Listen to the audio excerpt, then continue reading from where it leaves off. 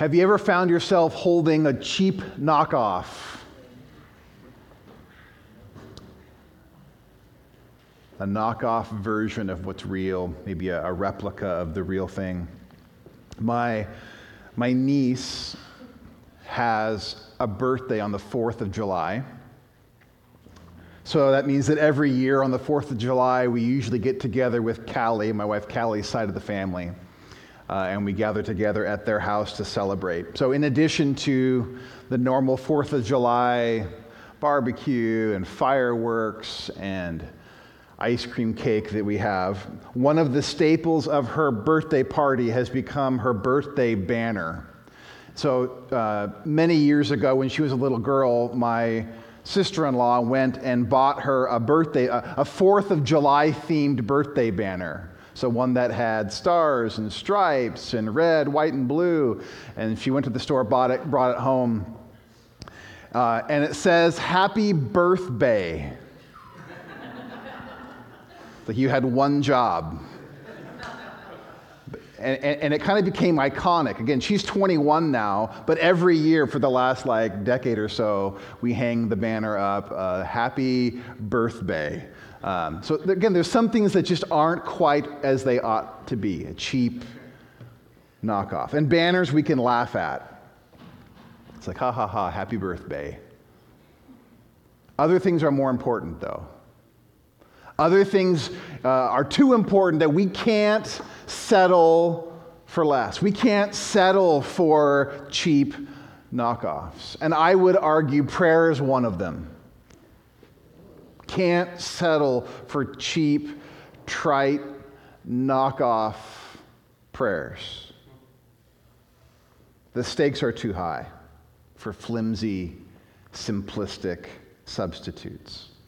So if you haven't been with us, welcome. We've been spending about the last month here in the Lord's Prayer, this place in the Gospels where Jesus taught his disciples to pray.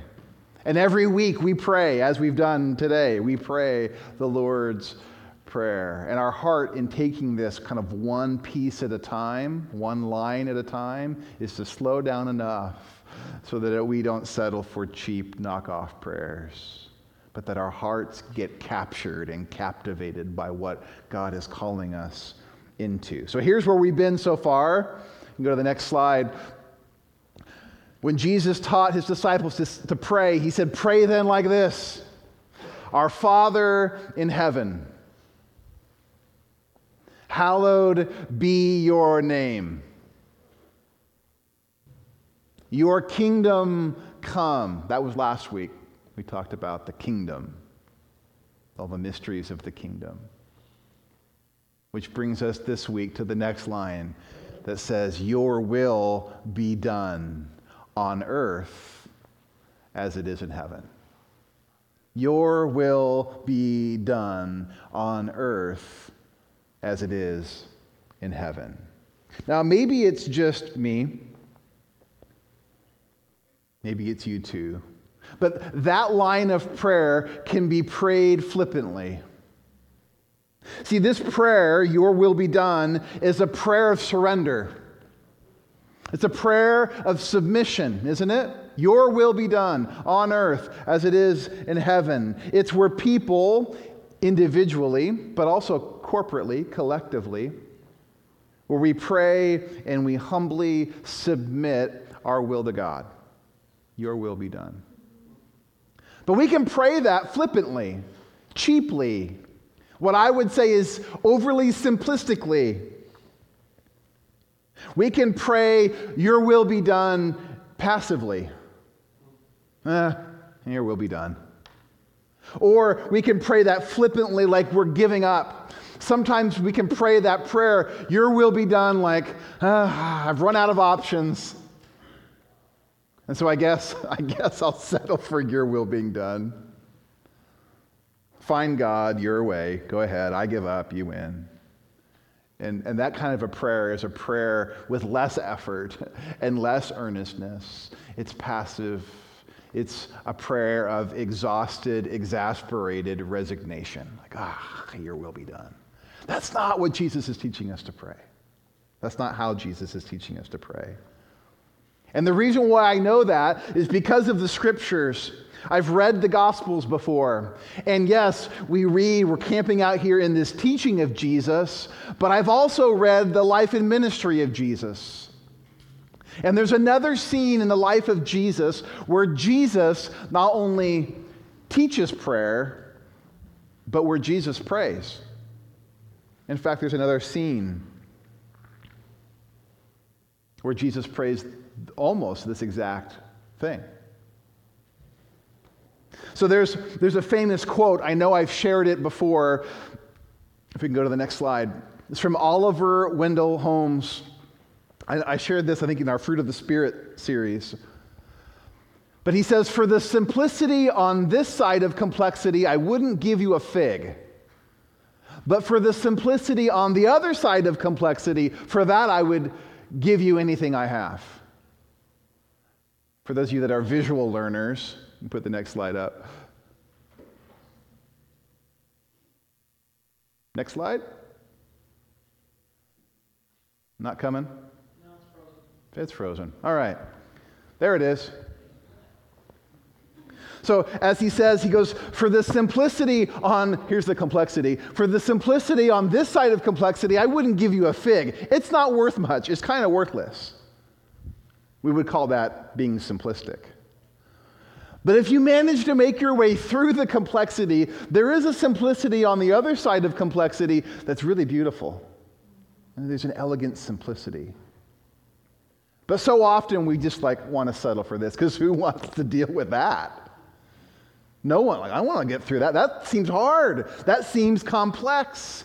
And as Oliver Wendell Holmes says, he's like, for that kind of simplicity, the simplistic thinking, where you just give, again, cheap, trite, naive answers, that's simplistic. But on the other side of complexity, there's something that is really simple, that is really beautiful, and that is valuable. So I'll be candid. This prayer, this part of the prayer, your will be done on earth as it is in heaven, is a simple prayer. It is simple, but it's not simplistic. And I say that because of Jesus. So here in Matthew 6, which we've read, Jesus is teaching on prayer. But then later on in the Gospels, we get to hear Jesus speak in prayer.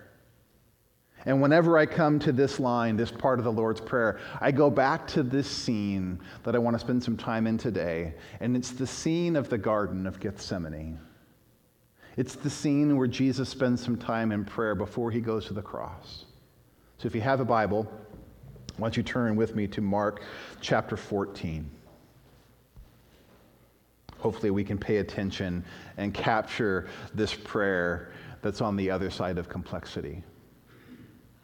Mark chapter 14, verse 33. I'm going to read the passage and then I'll set the scene.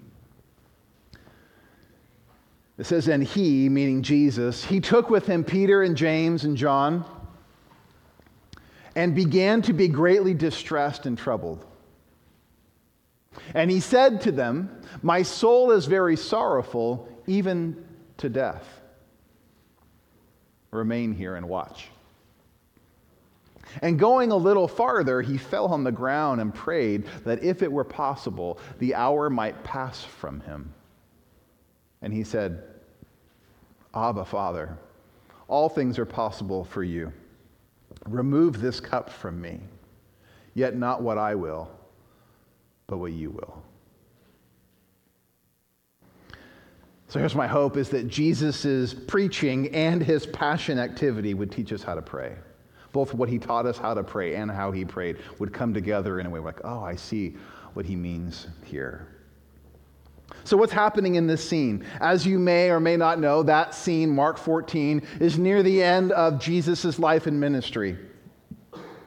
Jesus has just celebrated the Passover with his disciples, and they went into the upper room, and Jesus kind of repurposed the Passover meal. And he served his disciples one final time. Then the scriptures say they sang a hymn, And from there they left and they went to the Mount of Olives. And then as a group, they go to Gethsemane, which is an old ancient olive orchard, a garden. And so Jesus is there in this garden and he begins to pray. Again, understanding the scene. This is like moments away from the betrayal. Moments away from when Judas would lead the soldiers to come and arrest him. Hours away from his arrest and his false trial. A day away from his crucifixion. So Jesus gathers his close three, Peter, James, and John. And he prays. Now, obviously, we've read the passage, so you know how this ends. The cards are on the table. But I want to slow down and pay attention to all that's happening in this scene to understand the beautiful, elegant simplicity of this prayer. Because before Jesus gets to the place of saying, "Your will be done," there's a whole lot else that happens. I just want to note these things. So here, verse 34. Here's the first stop through the complexity. Jesus says to his friends, "My soul is very sorrowful, even to death. Remain here and watch." The first stop through the complexity is Jesus' own emotions. In this moment, Jesus acknowledges what he's feeling. Or put another way, this prayer is not cold and dispassionate. It's not cold and calculated. Do you see the words that Mark uses to describe what's going on in Jesus? Jesus says, "My soul is very sorrowful, even to death." Backing up, verse 33, when he gathers Peter, James, and John, Jesus begins to be greatly distressed and troubled. I hope you can kind of grab the emotional weight of what Jesus is carrying in this scene at this moment. He's troubled, he's distressed, he's very sorrowful, even to death, he says. I'm not sure how often we think about the emotions of Jesus, but he's got them all here in this moment. Other translations says that he was overwhelmed with sorrow. That's the NIV. The New Living says that he was crushed with grief. And then Eugene Peterson in the Message, he sank into a pit of suffocating darkness. And he told them, "I feel bad enough right now to die." So Jesus is not having a happy, clappy day. He's not just kind of like bouncing through life as the Son of God. Like the weight of this moment, the pit of suffocating darkness. That's where Jesus is at. Sometimes we feel like we have to be good Christians and pray good prayers. And oftentimes we feel that to pray good prayers, we have to bypass our emotions, especially the dark, unpleasant ones. But have you ever lived on planet Earth? You ever taken stock of the world around us? Sometimes we feel angry and distressed and troubled and like we're going to die, crushed with grief, overwhelmed. We feel like we're in the pit of suffocating darkness. Like, yeah, I felt that. And I guess I just find it really helpful to know that as Jesus is praying this prayer, here's where he's at. That good, effective prayer doesn't bypass that part of our humanity. Jesus got angry. Jesus felt like throwing up, like he's going to die.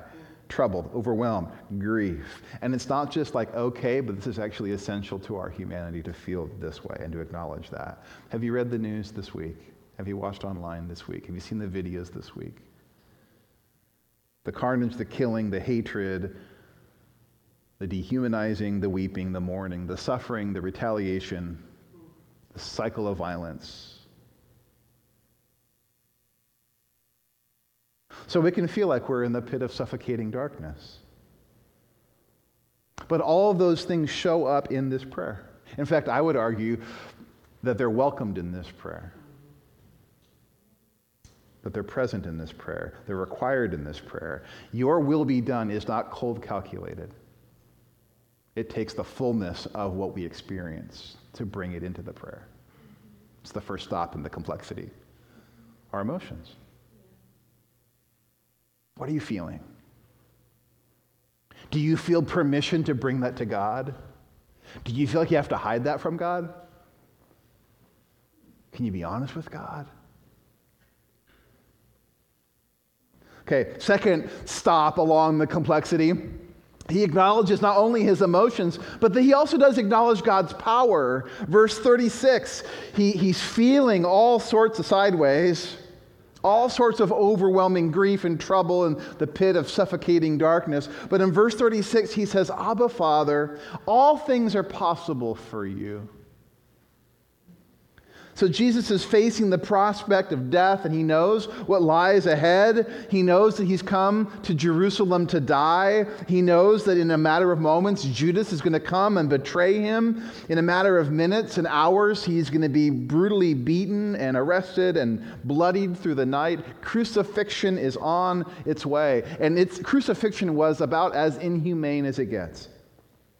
A very real death inching toward Jesus. But part of Jesus' prayer is a recognition of the person and character of God. And so he prays, Abba, Father, all things are possible for you. And in the midst of all the mixed emotions he's feeling, he still is able to recognize the power and possibility of God in the midst of it.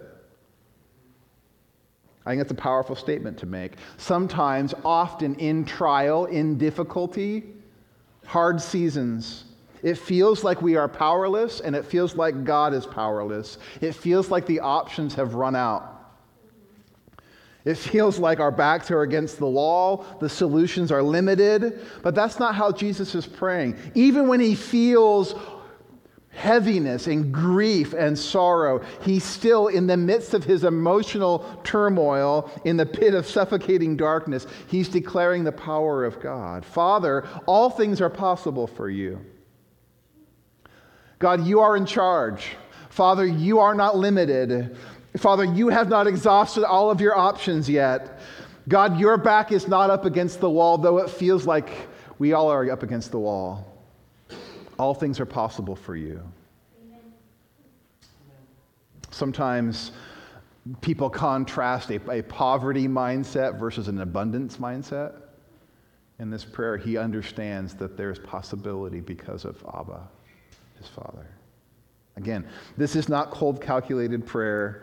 This is not exasperated resignation. Fine, whatever. Your will be done. Depth of emotion. Powerful possibility. All the while then, also, the third stop in this complexity is that he acknowledges his own desires. What does Jesus want in this moment? This is really fascinating when you look at Jesus praying.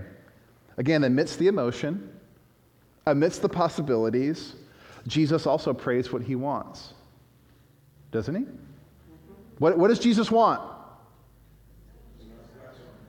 Sorry, that was all at once. What? Yeah. Jesus doesn't want to die. He says, remove this cup from me. All things are possible for you, including the possibility that you could remove this cup from me. Which is another way of saying, like, I really would rather. Is there another way?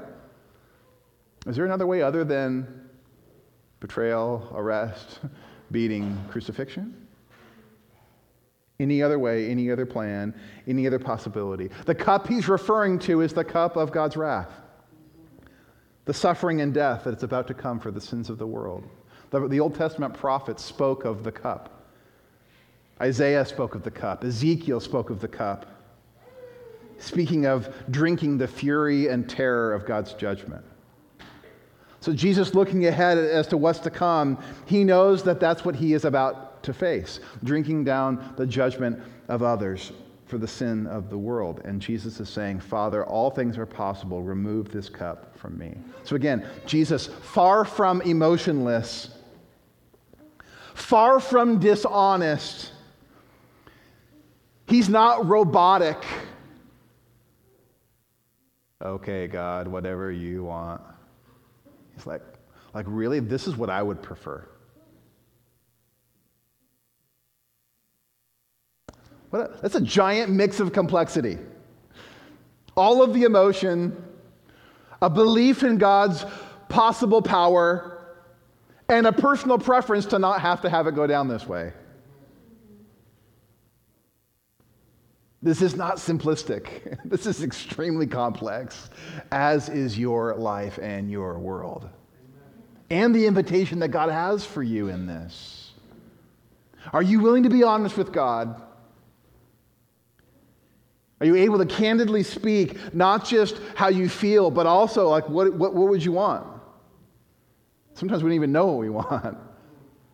But do we feel the freedom to name that in the midst of this? Jesus did. Father, all things are possible. Remove this cup from me. Any other way would be great. And yet that's not where the prayer ends, is it? Where does it end? The beauty of the last line, verse 36.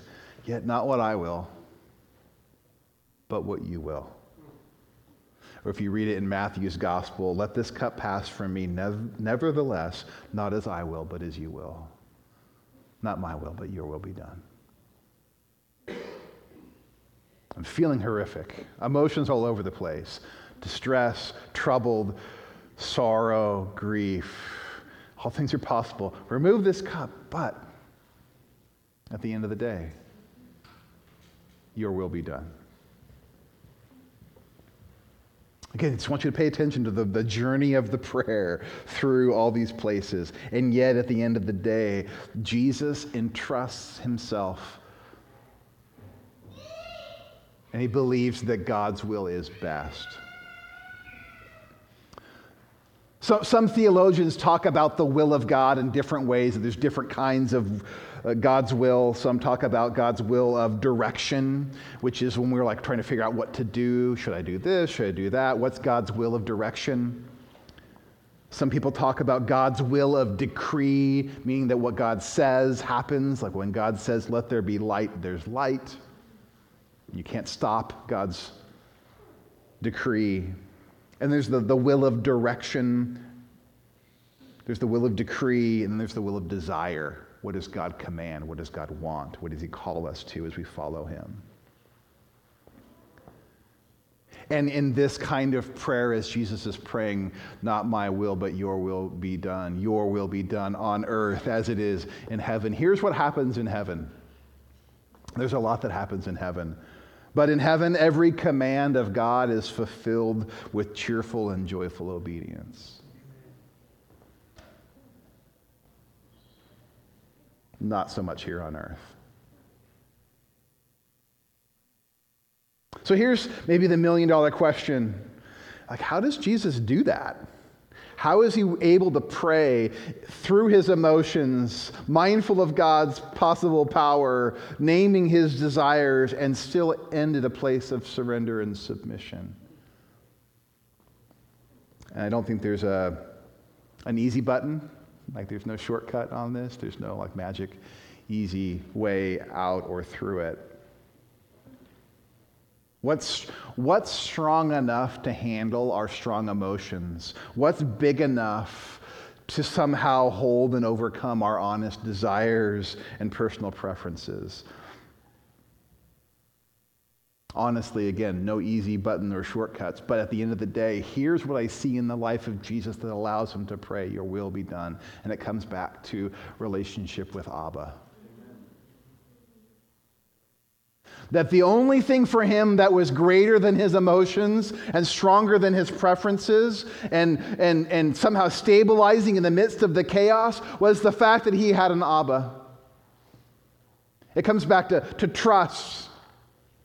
Comes back to character and trust. I am able to trust in this one that I have come to know, and it's my Father. And so to say your will be done is not like, oh, I guess, whatever. It's not exhausted resignation. It's not passivity. It's actually a place of saying, Father, I'm gonna trust your way and your will. Your will be done. Your way is better. It's not that I've run out of options. I'm choosing to run into your arms. That's what the heart of the prayer is. Not just, I got nothing else, I've run out of things. It's, no, I'm willingly choosing to trust your character, your trustworthiness, your track record, that you have a better way and you have a better plan. Your will be done here on earth in a world that has said, forget you, God. My way. No. May your will be done here with joyful and cheerful obedience as it is in heaven. In his deepest, darkest hour of need, that's where Jesus goes. My emotions are crazy right now, strong right now, all over the place right now, but Abba, I trust you. My desires are firm. I would rather to remove this cup, but Abba, I trust your way. That's why I think this Gethsemane scene is so helpful and powerful. The stakes are crazy high for Jesus here. This is not just like should I buy a red car or a blue car? Your will be done. Like death is on the line. Should I watch that movie or not? High stakes. And he somehow finds a way to entrust himself to his Father. The fact that there could be a good, redemptive, cosmically beneficial outcome on the other side of death through the absolute worst-case scenario rings a bell for us. It rings this bell of reminder that we may not know it all, and we may not see it all, and we may not understand it all, but there is one who does. You're like, how possibly could there be good in Jesus being brutally beaten, crucified, killed? Like, how that seems like the worst possible thing. And it is the worst possible thing unless it's part of God's bigger redemptive plan for the whole of creation. If there's a God big enough to get mad at, then maybe that God is big enough to have reasons and a plan. Maybe he has something in store that we don't know and understand and that we can't see, and that what we're called to in those moments is to trust Abba. Again, I don't want to be trite or simplistic, but it keeps coming back to character and trust. Is Abba good? Is Abba trusted? Can the Father see and know things that I may not understand, that he could somehow, in his power and possibility, use for good? In the end, is his way best, or do I have to have my way? Could he ask us to even walk through pain and suffering and difficulty, hardship and trial for some good reason that I may not know? And Jesus is like, I'm going to choose that. My emotions say, no way. My preferences say, remove the cup. But not my way. Your will be done. Time and again through the story of the Bible, the answer about the character and goodness of God, the trustworthiness of God, the answer through the story is a resounding yes. Ask Abraham when he's asked to leave his family and move to the place he doesn't know. Ask Joseph when he's in prison and he's wrongfully accused. Ask Esther when she's required to face the king and intercede. Ask Shadrach, Meshach, and Abednego in the fiery furnace. Ask Daniel in the lion's den. Ask Mary when she's asked to carry God's child. Ask Jesus in the garden. Ask Jesus on the cross. And the answer throughout the story of the scripture is that Abba is good and Abba's way is best. Even when I can't see it in the moment, and my emotions say no, and my preferences say no, that the Father can be trusted. Not that you've just run out of options, but that his way is best. Run into his arms. place those things before his feet. Not a prayer of resignation. It's a prayer of relationship.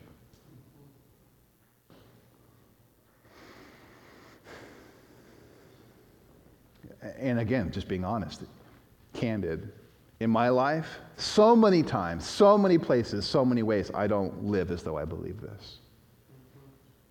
And I would rather pray, my will, not yours, be done.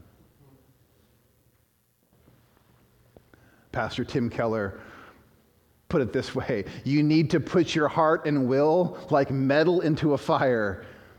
You need to put your heart into the fiery furnace of God's love and truth until it becomes soft, so it can become shaped into the same shape as God's will.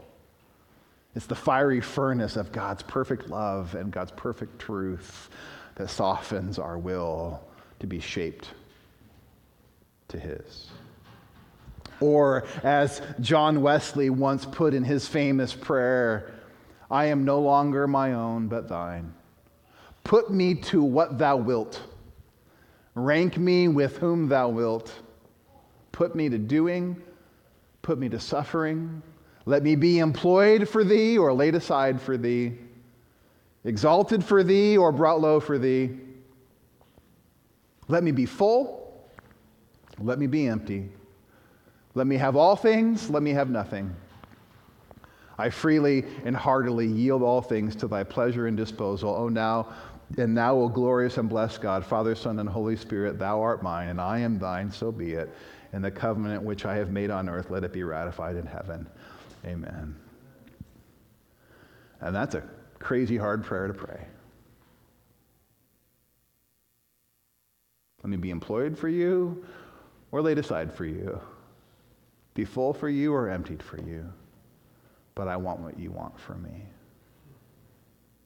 May the heat of the fire of the love of God, the perfect love of God, the character of God, the trustworthiness of God, generate enough heat to soften our wills to be bendable to him. This is not simplistic. It's complex. Not cold and calculated. Not resigned or exhausted resignation. Not robotic bypassing of dreams, fears, wants, and desires, but joyful, willful, obedient trust in a Father who has proven himself over and over and over and over again. So a couple questions as we end today. As we navigate the complexity of our emotions, like what is making you angry? Overwhelmed? Grieved? What feels like the pit of suffocating darkness to you? Like, would you be willing to name that before God? God's not asking you to bypass that. He wants to engage you here. Also, the complexity of our desire. Like, what do you want? Are you able to name that before God? What is your desire? What do you honestly want?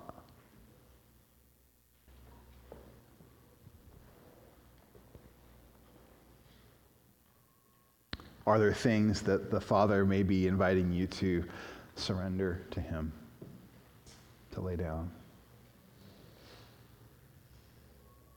May we learn to pray the elegant simplicity, your will be done on earth as it is in heaven. Let's pray.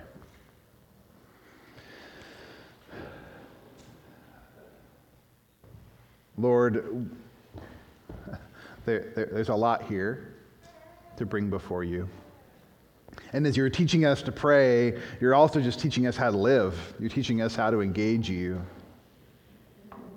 And these ideas of your kingdom coming and the idea of your name being hallowed, being declared and known and recognized as holy. This idea of our will being surrendered to your will here on earth as it is in heaven, with cheerful and joyful surrender and obedience to you. God, there's so many places in our world and in our lives that are not in alignment with that. And so I would pray that you, in your grace, by your power, would keep opening our eyes to see, and that you would keep teaching us to surrender. And then the places where our emotions are just all over the place, or even our desires are in one particular direction, Lord, we desire an ability to trust you, Abba, Father, that your will would be done. Because it's what we would want to, because we believe that it's actually good.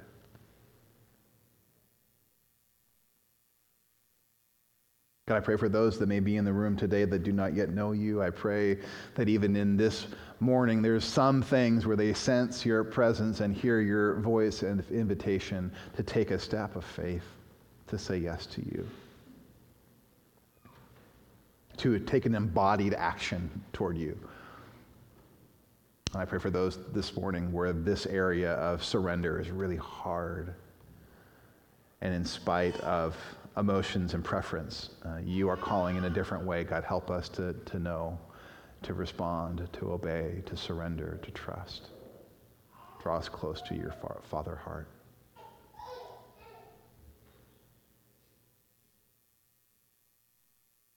I pray this in the name of Jesus. Amen.